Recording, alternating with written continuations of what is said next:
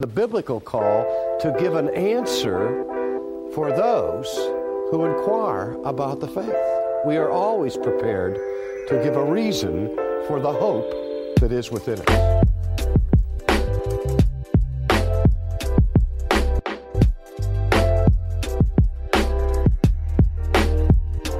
This is your life. This is who you are. This changes the way you understand yourself as a human being and every other human being.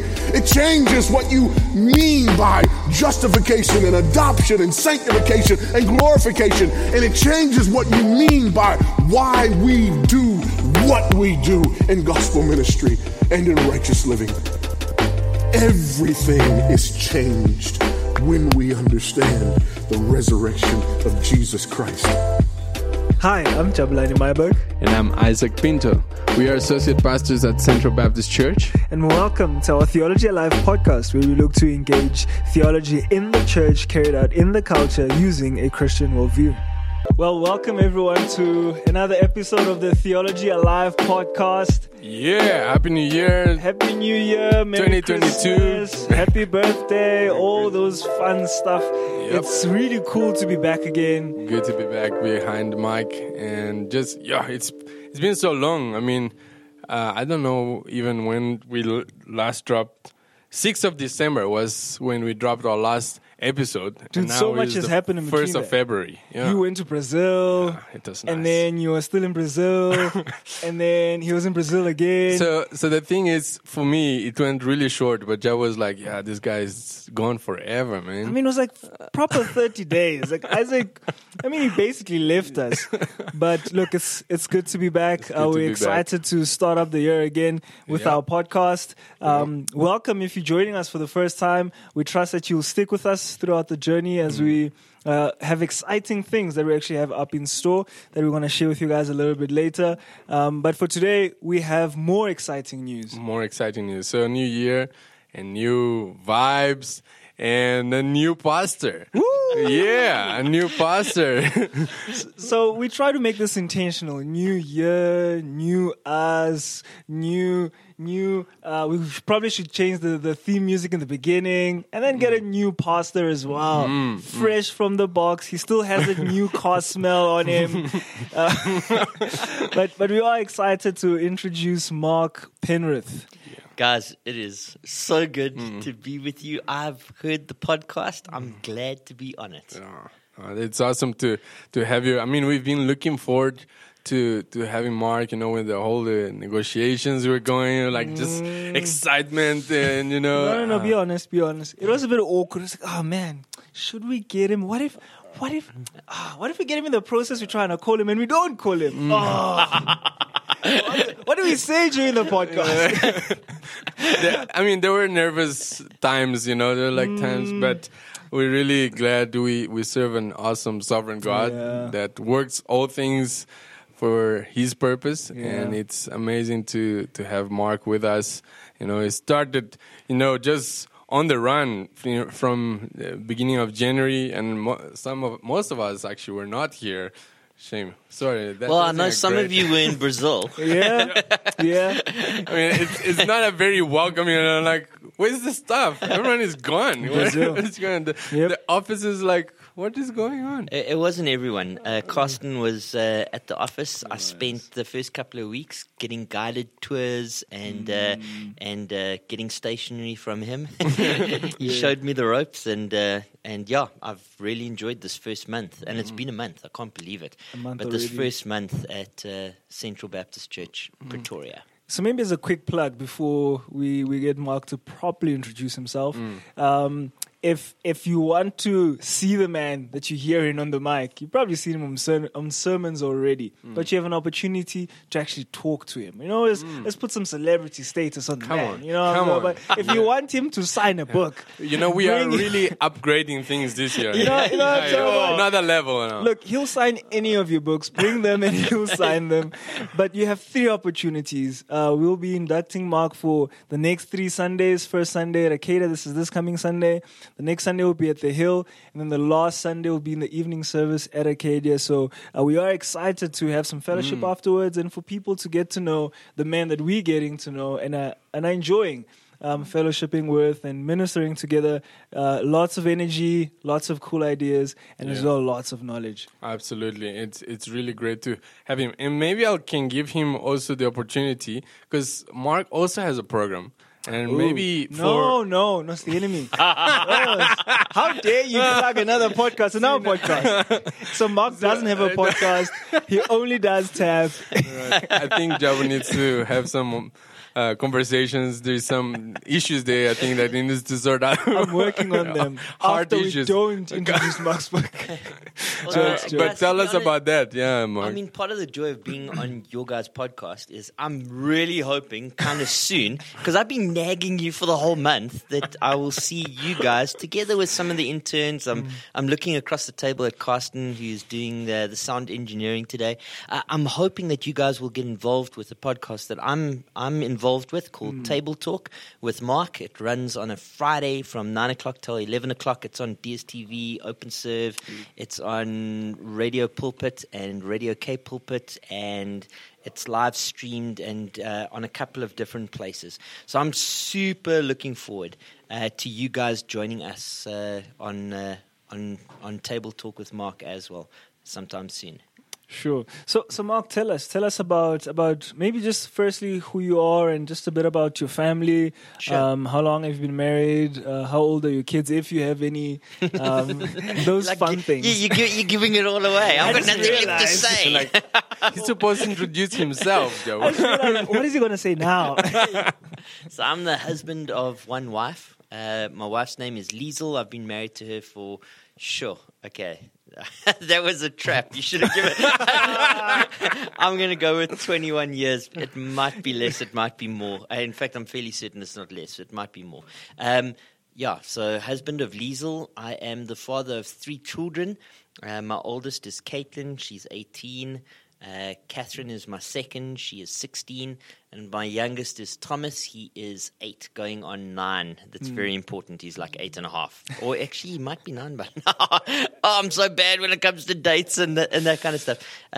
So husband of one wife, father of 3 children, and pastor here at Central Baptist Church.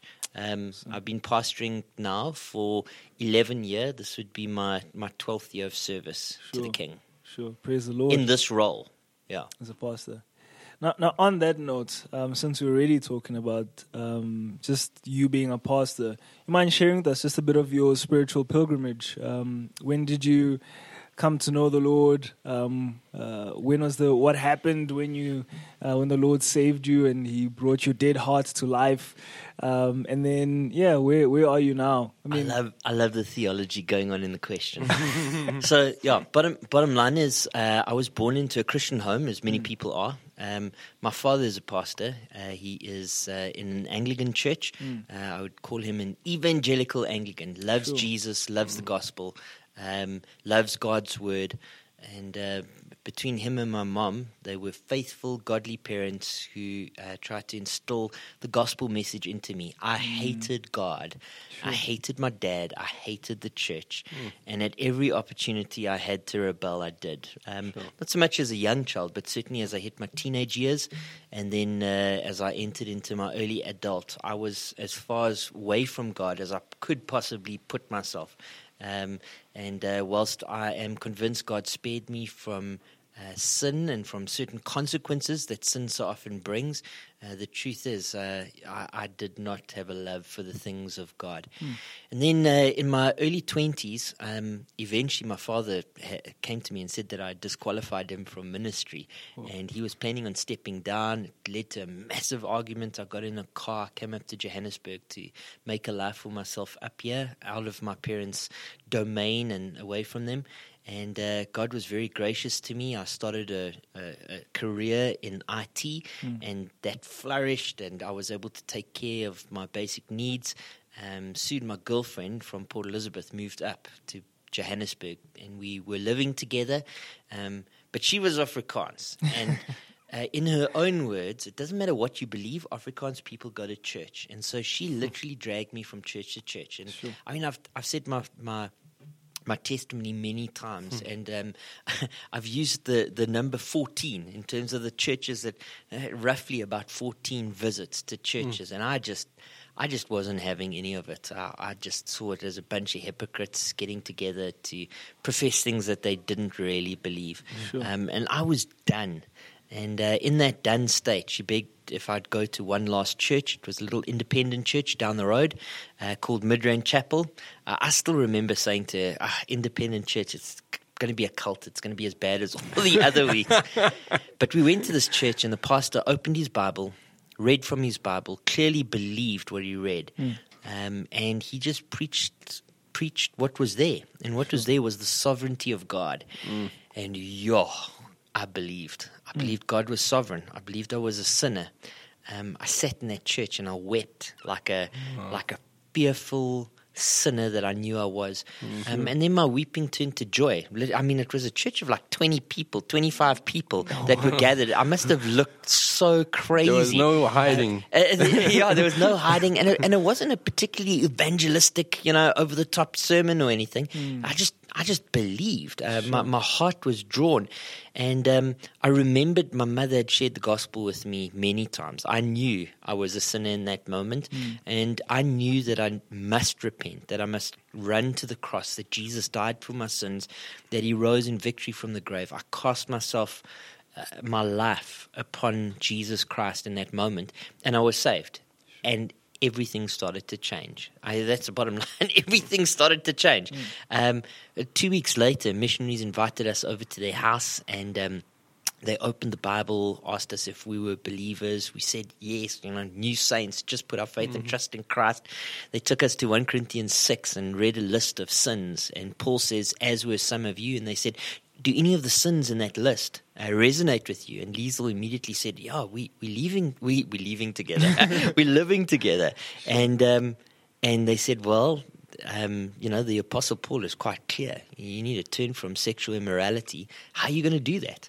And by the end of the evening, the decision was made that Liesl would move in with them. And we were married a few months later. And from then on, just faith absolutely grabbed hold of our hearts, and our lives started to conform to what we were seeing in God's word. And I mean, slow process of sanctification. God's still doing a work in my life, but praise the Lord. It's a process that has started, and it's a process where we see growth. And I'm looking forward to heaven's glories when it's perfectly fulfilled. But until then, I'm so glad that He works in my heart and works in our lives. About 10 years after that, we've really felt the call of God into ministry. I'd been kind of pursuing the things of God for about 5 years, earnestly, in terms of a desire to serve as an elder. And about 10 years into our Christian walk, Liesl said that she could see it too. And then it was almost an instant process as God put us into Crystal Park Baptist Church. That's awesome. How long were you at Crystal Park for? I was in my 11th year of service at Crystal Park. I joined it when it was a small church. The first Sunday when we went there, to say it was small is... I mean, that's a great description of it. It was 5 saints that loved Jesus that were gathering. I guess in many ways slightly depressed in the way that it felt, but they loved Jesus. They really, really, truly loved Jesus. A number of those saints are still at the church. I think particularly of Auntie Molly and Auntie Machi, dear saints, godly praying women who were with me the whole way through the 11 years. And then over that period, we just saw God grow the church, numerically and in terms of depth. When we left, post-COVID, even post-COVID, 2 services, well over 100 people. Just before COVID, we had just reached 200 on a Sunday, 5 elders, 5 godly leaders, although over that period we had seen God actually raise up a number more than that, who we were able to send out to other works. So Gideon and Penny to Florida Baptist Church, and Charles Farrell to a mission school in Taiwan. We had really seen God move in the life of the church. Praise the Lord for that. Now, struck me in your testimony, just your parents. Just seeing you want nothing to do with God, and you practically ran away from home. You left and coming to Joburg, and then hearing you become a believer. Do you remember their response to that news? Oh, man. My dad has often told me that toward the end of my teen years and in the beginning of my 20s, my mother's tears would literally wet her pillow, would wet her bed, as she prayed for me. I was a really horrible little boy, a really horrible son. And then, of course, just the joy of when we phoned and said that we had put our faith and trust in Jesus Christ as our Lord and our Savior. In fact, as I was giving my life to the Lord on that day, next to me, Liesl was going through the same process. And while her testimony is her own and it might have started earlier or taken a slightly different track, the bottom line is our parents were very, very grateful to the Lord for the work that He had done. Looking forward to my induction. My dad, we're still in the process of moving to Pretoria, and so that should hopefully be signed and sealed by the end of February. We have a house and are hoping to be here as soon as possible. But my parents said they can't wait for us to have a house and for them to have a room. They're flying up for the induction. They want to be there to celebrate that. They were there when I was inducted at Midland Chapel as an elder. They were there when I was inducted at Crystal Park Baptist Church. They have partnered over all of that time with our ministry, and we're very grateful for them. Yeah. Sure. Praise the Lord. It's very difficult. We see a lot of families in the church who have children who want nothing to do with the Lord, and it's like two godly parents who have done everything that they really can. Yes. And I don't know. For me, it's like just a clear indication that salvation really is a work of God. It's not as mechanical as we think it is. I'm just going to say this and you're going to believe. It's God sovereign in His time. Calls home whom He calls into the fold, whom He decides to call into the fold, and sometimes a long way to sanctifying for parents as well, because they go through the fears and the doubts, and Mark says he was out of hand, and I've seen kids who, they almost die. Yeah. And the parents just like, if you died today, he was going to hell. And just that thought. Realization, it just shakes them. Maybe an encouragement to parents that have young children is to bring them up in the discipline and instruction of the Lord. An encouragement to moms. I think of, 1 Timothy chapter 2, where it talks about women having this great opportunity as they nurture their children and are involved in their salvation. Share the gospel with your children. And then trust them to the Lord and pray for them. There comes a time when your adult children must, by God's design and to His own glory, make decisions and entrust them to a good God who is sovereign over salvation. Also, He's long suffering. In my case, merciful and patient. Praise the Lord.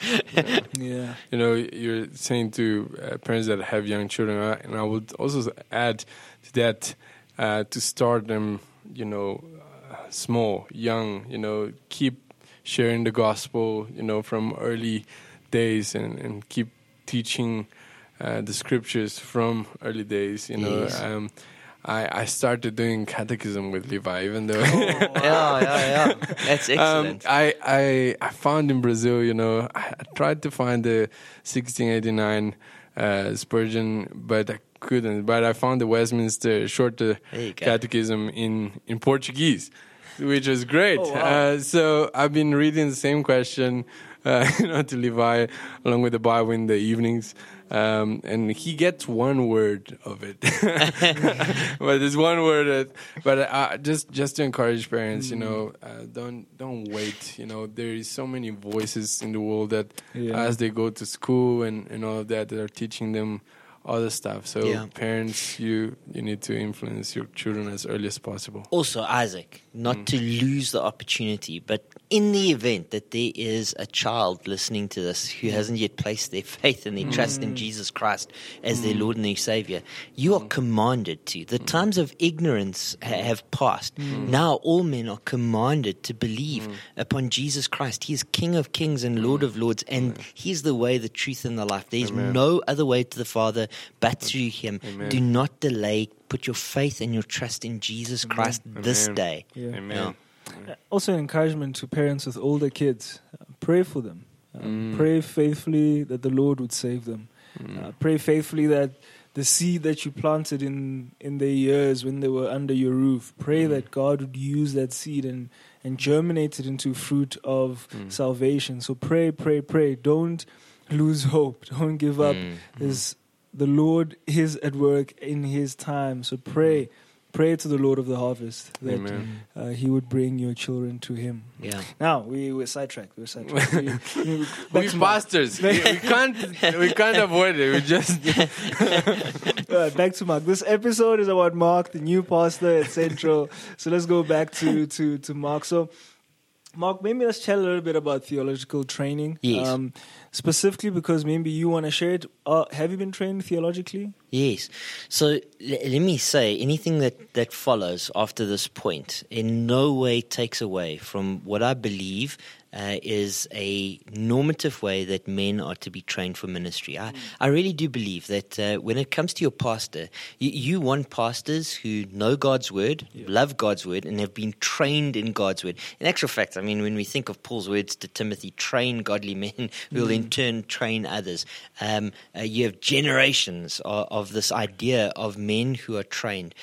Elders of church need to be able to defend the truths, the deep truths of the faith, and teach, including deacons need to be able to defend the truths of the faith. And so I do believe that the normative way, the normative route that most men will take into the pastorate will be through theological education, and normally that will be through a seminary education where one has been able to devote time and energy and space to theological education. Now that's not the route that I took into the pastorate. Go on, do you want to plug any of those institutions? I do. Yes, I do, definitely. So let me start. Let me plug 4. Okay. Sure. Let me say that Central, in terms of our budget, supports the Baptist Theological College. I know that many people at Central have gone to the Baptist Theological College. Carsten, sitting across the table from me right now, is studying at the Baptist Theological College, and I've also done some studies through the Baptist Theological College. That would be a starting point of discussion. Let me also say that Makanyo Theological College does distance learning. They hold to one of the 3 Reformed statements of belief, so either the 1689, which is the Reformed Baptist statement, or the Westminster Confession, which is the Presbyterian Church, or one of the sister churches, the Reformed churches, so like the Heidelberg Confession and the Canons of Dort. They're a good distance education for folk that are wanting to study kind of in their own time. And then an excellent academic institution, Reuben van Rensburg, was connected to SATS, which is the South African Theological Seminary. I've met many good godly men that have graduated from there, including the new pastor of Crystal Park Baptist Church, who is a SATS graduate and is currently doing his master's either through SATS or through Potch, but came out of the SATS system. Sure. And then the 4th area, which is very close to my heart because I've been associated with many men in terms of sending them to Christ Seminary, which is in Polokwane, which is another great mechanism for training where you have 10 days on and 20 days off, which allows you either to work while you study or allows you to pastor while you study, either way. And I would commend any of those 4 institutions to anyone who's listening. Sure. I didn't get to really follow that track. What happened to me was in my 5th year of being saved, I've been now listening to 5 years of sermons. I've been attending Bible study twice a week for 5 years. I love the things of God and I'm growing in my faith. But I'm sitting in a sermon, and the sermon is through John chapter 7. And you get to John chapter 7, verse 58, to John chapter 8, verse 11. It's a passage called the Textus Adulteress, which is the woman who's been caught in adultery. And it was in block, block... not italicized, but there was a cursor around it, and there was a little asterisk, and it said at the bottom of my Bible in the footnotes, the oldest and best manuscripts don't contain this text. Well, that created a crisis of faith for me. It really did. Up until that point, I was listening to God's word on a Sunday and believing it and then acting on it. I was listening to God's word during Bible studies in the week and believing it and acting on it. And now all of a sudden there was a passage of scripture which said, maybe your Bible doesn't contain a couple of really key verses. Sure. And, upon a little bit more investigation, I discovered Mark chapter 16, another key passage in the book of John. And it really created a struggle for me in terms of, can I trust my Bible? And so I committed to, and this is odd. And, praise the Lord for giving us some odd idiosyncrasies. But I thought the best way to resolve this would be to learn how to read and write Greek so that I could go back and read the original manuscripts. Oh, wow. During the process of learning alphabet and then learning words and building vocab and learning parsing and some other tools that you need for original languages, I started to engage with systematic theologies to answer some of the questions which I had around God's word. And as I was learning original languages, I developed a passion for systematics and started to stay up as late as I could at night, kind of beat my body into submission so I could start reading systematics. And I guess at the time the pastor was Chris Woolley. If you've got somebody in your church who's teaching themselves how to read original languages and who keeps on asking you for the next systematic because they've just finished reading the one that he gave you, you start to go, okay, maybe this guy's interested, like more than most. And it created opportunities to begin teaching in Bible studies, and God's people recognized a gift or an ability in my life in terms of a teaching ministry. I started to study as much as I could. I joined I think it was called the Grace School of Ministry, not in Pretoria, but with Will Tate in Johannesburg for a period of time. I joined with Santon Bible Church. They had a CMI a training course for a period of time, and I pursued the things of God as far as I could. I finished courses in homiletics, how to deliver God's word, hermeneutics, how to read God's word, church history, and synoptic gospels, and I just kept on consuming. I kept on reading. I kept on building a library. And all the while, I kept on working and never found a conflict in those. But at some point in time, I really desired to serve as an elder in the church, and pursued that. And the church, after a number of years, affirmed that call, and I served as an elder at Midrand Chapel.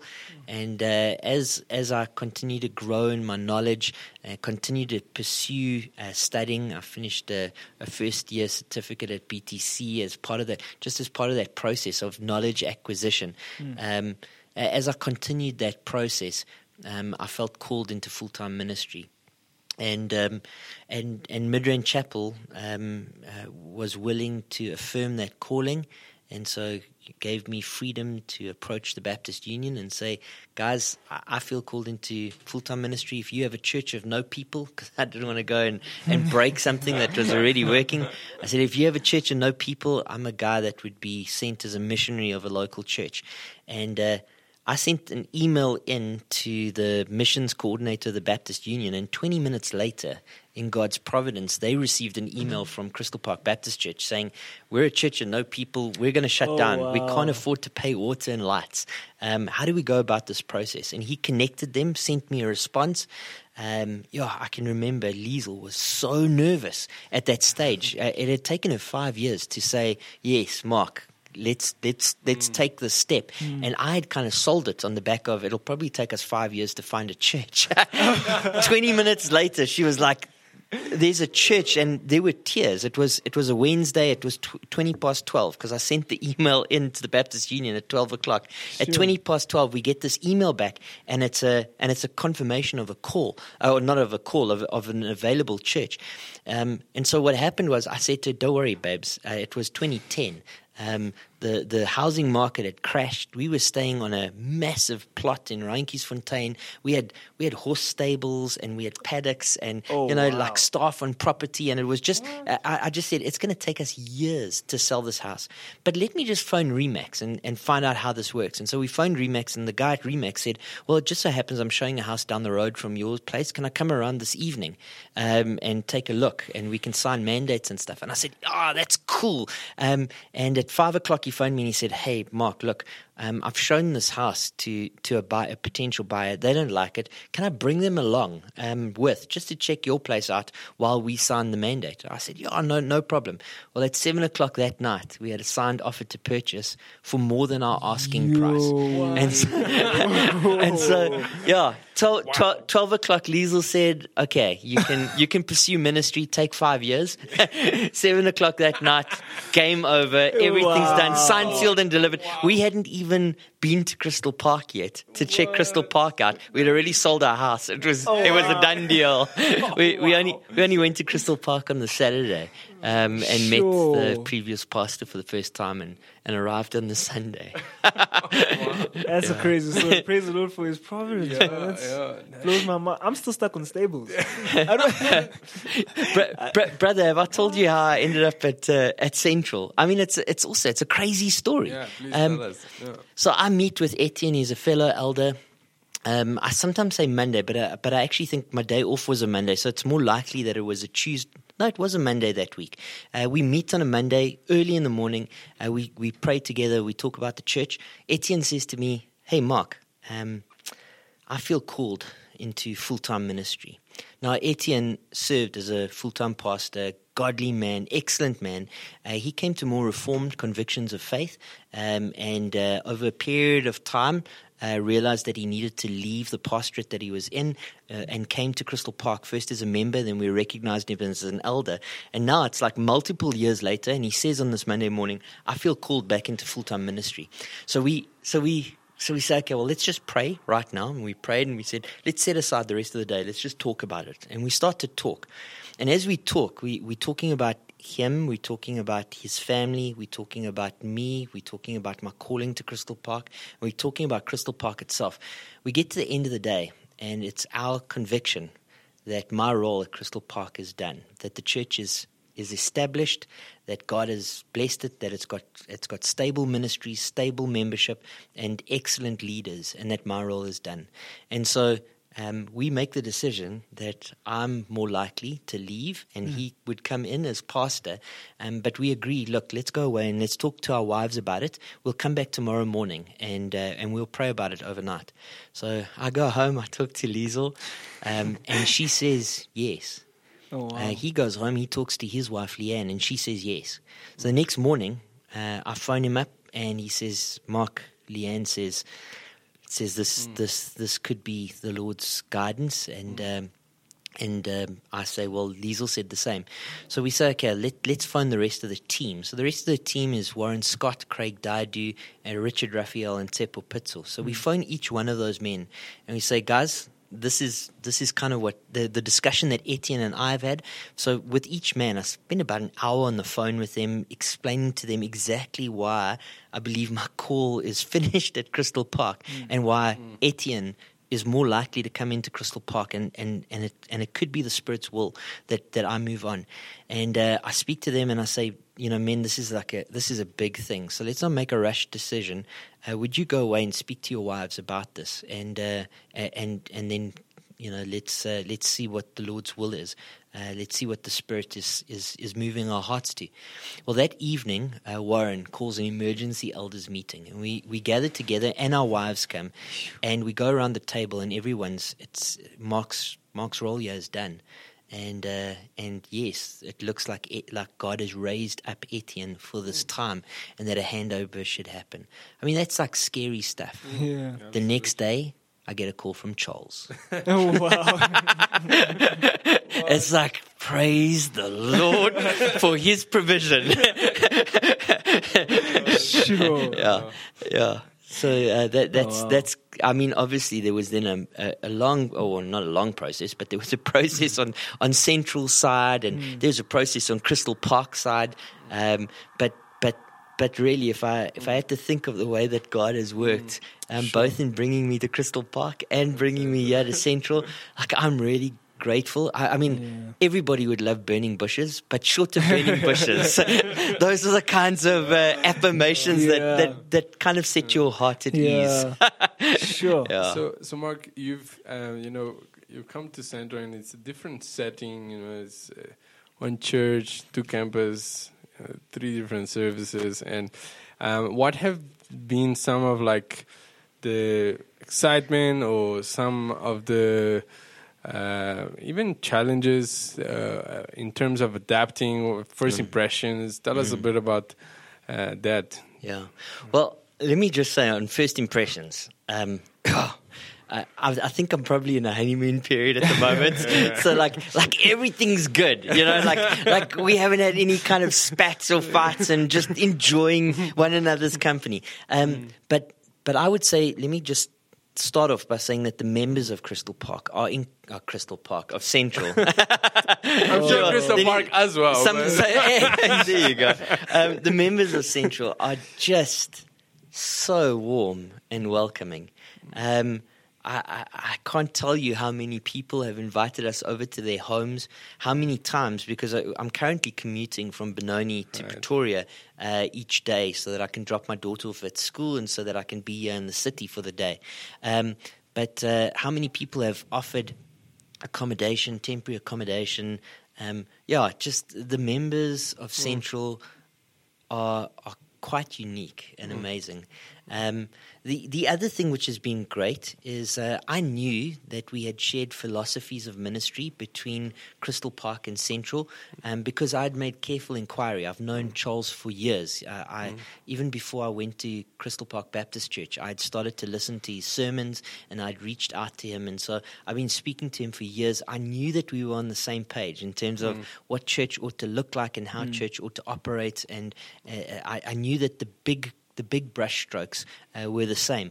But now that I'm here, I now know that they're the same.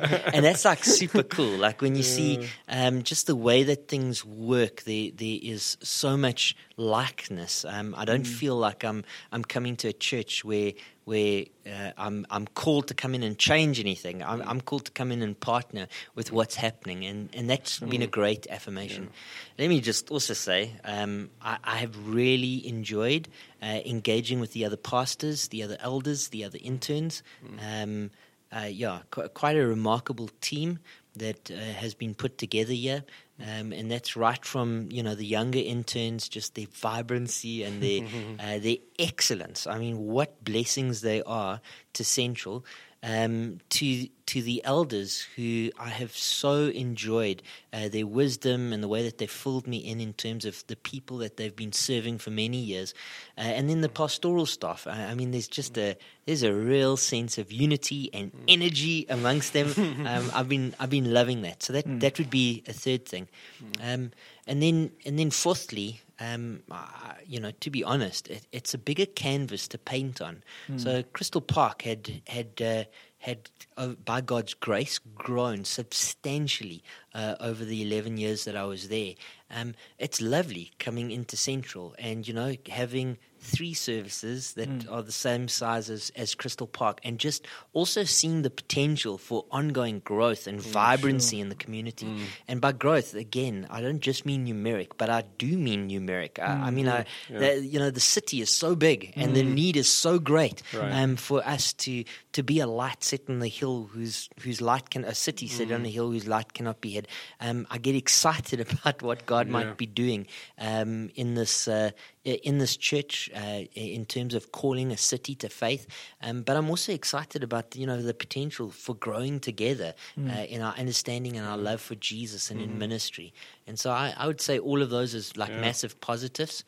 In terms of some of the challenges, I've certainly over the last month had a couple of days where I just feel overwhelmed by the size of the work here and by the smallness of myself. You know, I just it is. There are so many moving parts at Central. I don't know. I don't even know how to convey that to folk that are listening. Just how much is going on in this local church, and it's not just moving parts in terms of the mechanics of what makes a church move. It's also people. There's so much relational reality, you know, like 130 years of relationships in this local body. And I come and I'm brand new, you know, I'm brand new and I need to relate to and pastor people that have been here for like 60, 70, 80 years. Well, that's really challenging. And I've felt overwhelmed like really overwhelmed, like phone your dad and say, Dad, like, what did you, because my dad served in a very large church and like, you know, like, Dad, help me out here. I don't know what am I doing here? You know, is it too late to phone Crystal Park and and go back? And by the way, it is too late. Our house is sold. Pretoria, yeah, come the pennies.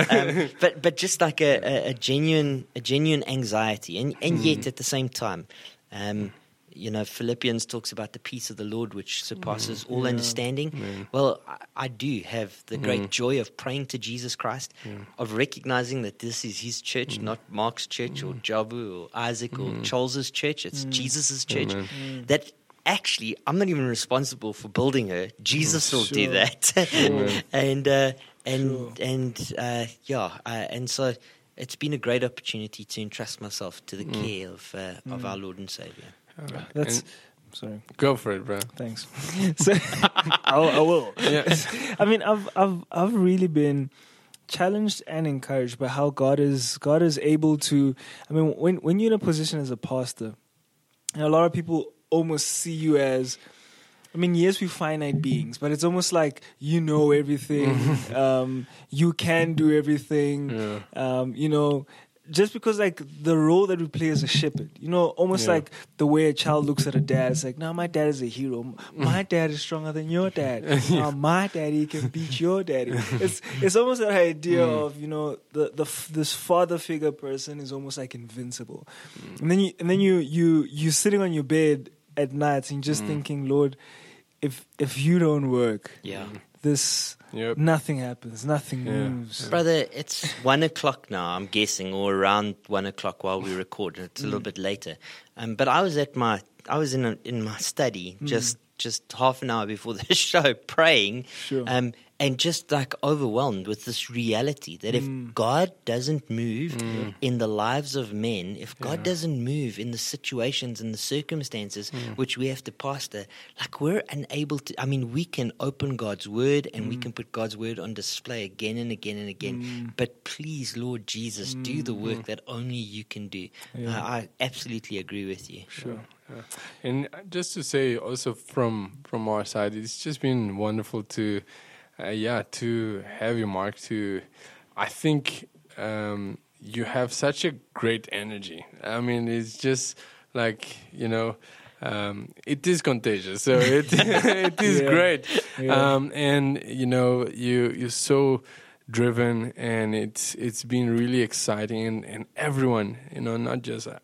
As everyone says, you know, there's a buzz, you know, and we're all really excited. I get the overwhelming, you know, when I came from PE, you know, it was like, when I moved to PE, it was in 1 month, 2 months, I felt like, okay, no, I understand it. But the complexity of Central is just like, wow.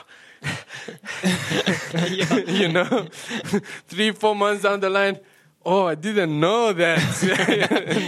you know, so, but you'll get there. But it's just been such a joy to, just to hear your heart and hear your ideas and just also encourage us. And just to say as well, we had a leadership meeting on Saturday, and it was abundantly clear that everyone thinks you're perfect. So you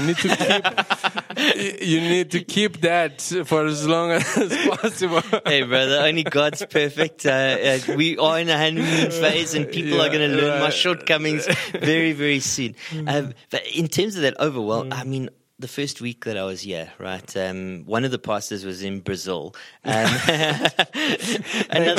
pastor was on a bit of leave. But Carsten was here. And Carsten took me on a guided tour around the campus. And it was staggering, just being in Arcadia. I then went across and met with Bradley at the Hill. But it was just staggering as he opened up. I mean, I said, please open every room. I want to see every space. I want to get an idea of what's in it and why it's there and how it gets utilized. It was incredible as we went through room after room after room and space after space after space. And just my vision of how big this work is just like grew and grew and grew. And then in relation to the energy and the buzz, like arriving at Central, I mean, just really good timing as well. In that there is a sense that whilst COVID might be with us for the rest of our lifetime, who knows how pandemics end, there is a sense with Omicron that, the infection rate might be way up, but certainly it's not having the same kinds of effects that it's had in previous waves. And there's like a return to church with lots of people, and that comes with an energy. So I arrive at a time where I can feel the excitement within the church. And like, I'm so joyful to be at this place right now because not only can I see folk that maybe haven't been to church for a while, maybe they've been watching online, maybe they've been struggling, but not only am I seeing people returning to church, but I'm also seeing a lot of people who are spiritually hungry coming to Arcadia and to Central, maybe for the first time. And what an opportunity that we as a church have to present the glorious gospel of Jesus Christ to them in this time, time of darkness, in this time of world history where the world seems to be running after evil and dark things. That right now we are being given this great opportunity to present the glorious gospel of Christ. Just heard the numbers in terms of attendance at the Hill this past Sunday, and the numbers in terms of attendance at Arcadia this Sunday. The chapel is open, and pretty soon we're going to have to open the doors to that hall just to fit everyone in. Like, praise the Lord. You can hear it in the singing, you can hear it in everything. And so, I think that buzz is more than just that I'm here. It's not something which is being created. It's something which is actually God is doing a work. Praise the Lord. Sure. Now we have to bring this to a close. But maybe advice to another pastor who may be starting at a new church. What advice would you give to pastors who've just accepted a call to a new church, starting in fresh? Maybe moving from a different church, going to another church, just from the things that you are quickly catching on to, because as you've said, it's only been a month. What advice would you give? I guess borrowing from previous experience at I nearly said at Central, at Crystal Park, and current experience now, I would say this: make sure, pastor, that you make the main thing the main thing. So your initial starting up energies and efforts and time need to be spent around the preaching of God's word and prayer. And so certainly I've been learning prayer from Central. The focus of prayer in this church is quite extraordinary. So encouraging. I'm learning how to pray and learning how to pray corporately as I observe the various different prayer ministries that are happening in and around Central. They've been very encouraging to my heart. And so I would say to a new pastor, make the main thing the main thing. And then after you've made the main thing, make it the main thing. Church is not actually complex. It's not 1,000 programs that are running.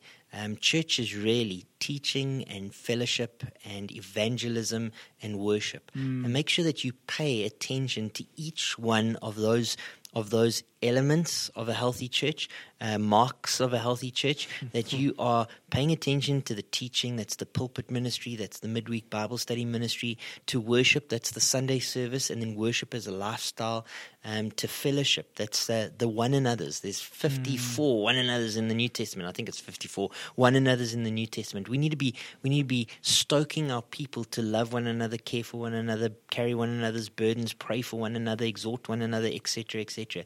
And then evangelism, whether that be local, whether that be our Jerusalem, our Samaria, or our ends of the earth. This is the main thing. And there's nothing more than that. We aren't to chase after things which Christ wouldn't have us chase after. He loved his church. He bled and he died for her. She is so important to him. And we can take our vision and our mandate, even our model and our mechanisms from his word. He's laid out the blueprint. It's easy to read and it's available to us. Amen. Sure. I mean, I had one last question. Isaac, can I sneak it in, man? Go for it, man.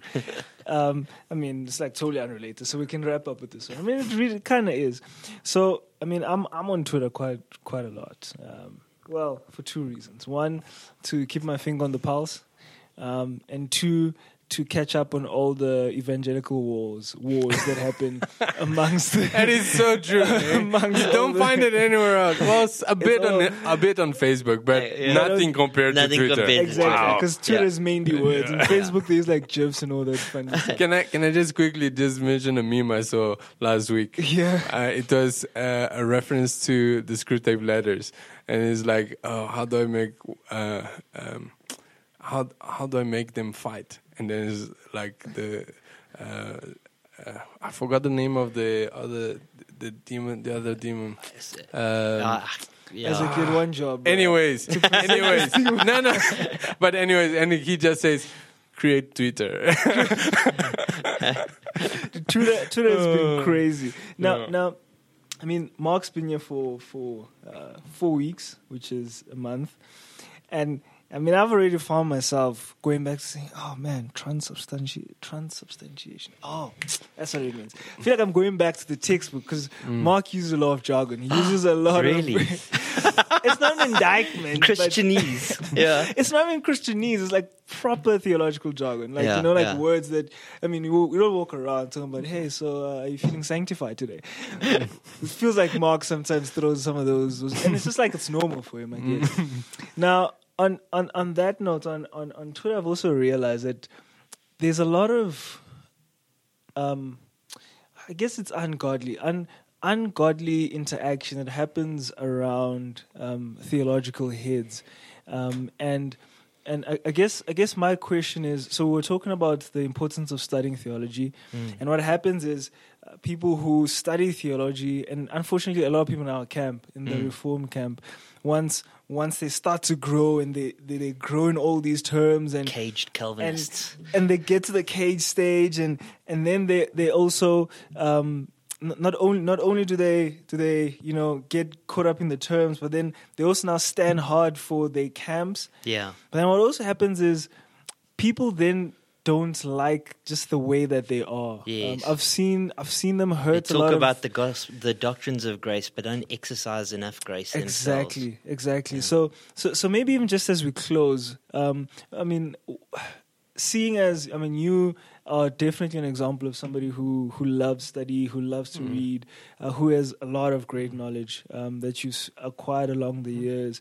What should your advice be to a young person or just a theologian? Doesn't even have to be a pastor who's got all this knowledge, but that knowledge can be harmful. Yes. And also to the people who are skeptical of, look, I don't want to learn too much if I'm going to look like that guy. Yeah. Because I remember, I mean, I wasn't always reformed, yeah. But when I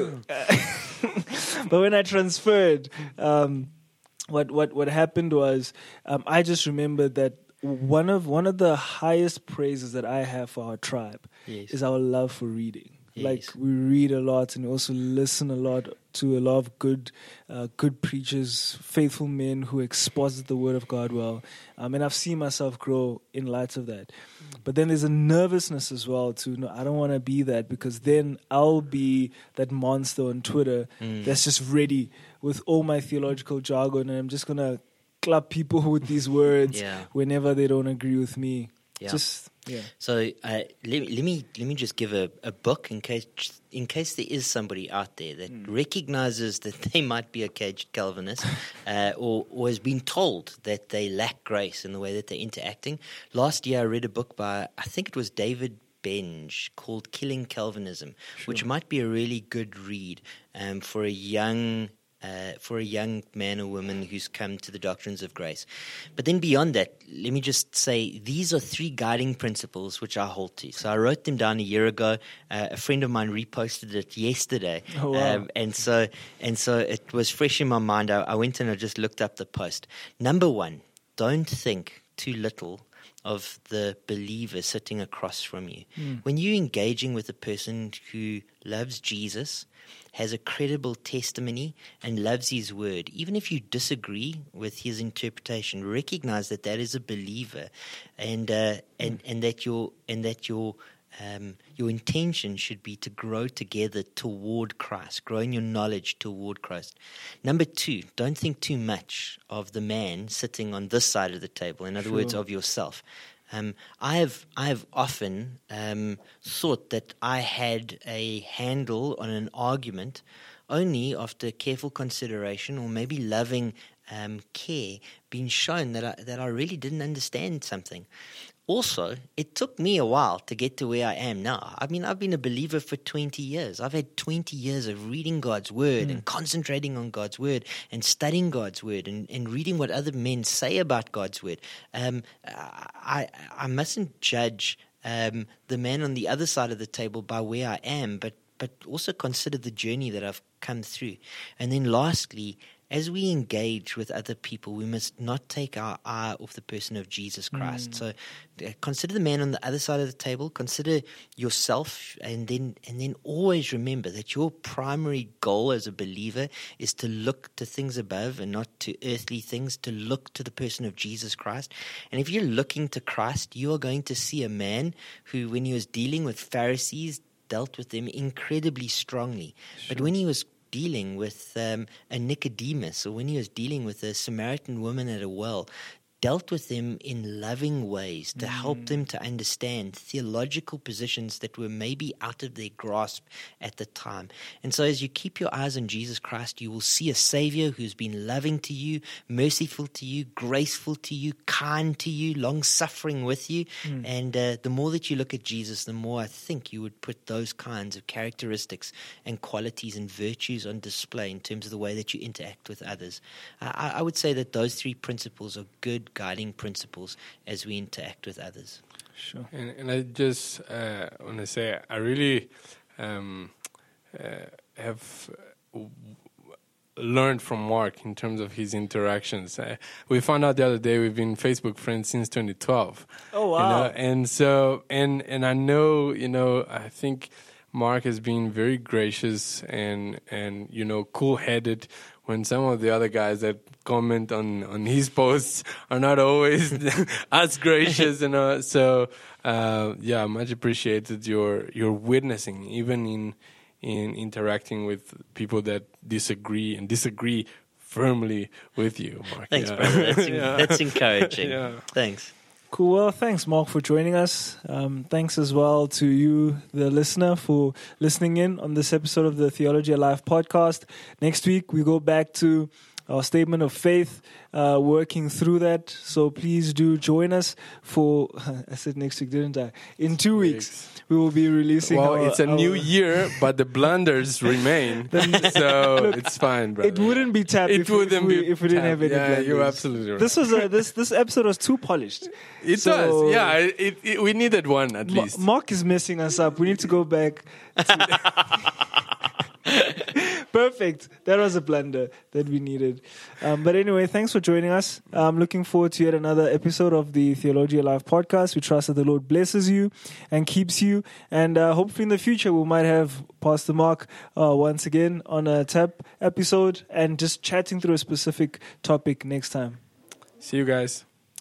We live in a day where we think that in order to be relevant to our culture, we must be like our culture. We live in a day where we think in order for the gospel to be relevant, we must somehow adapt it to the culture, and nothing on the face of the earth or in the bowels of hell could be further from the truth. We are relevant not because we are like our culture, we are relevant because we are absolutely different. And our gospel has power not because it is acceptable to carnal men. Our gospel has power because it is a scandal to men. Thank you for joining the Theology Alive podcast. Please subscribe and share. Later. Yo, I don't know. Turn off the lights and I'll go. What? I rock a mic like a vandal, light up stage and watch it jump like a candle. Damn. Cool, guys. Did that work okay?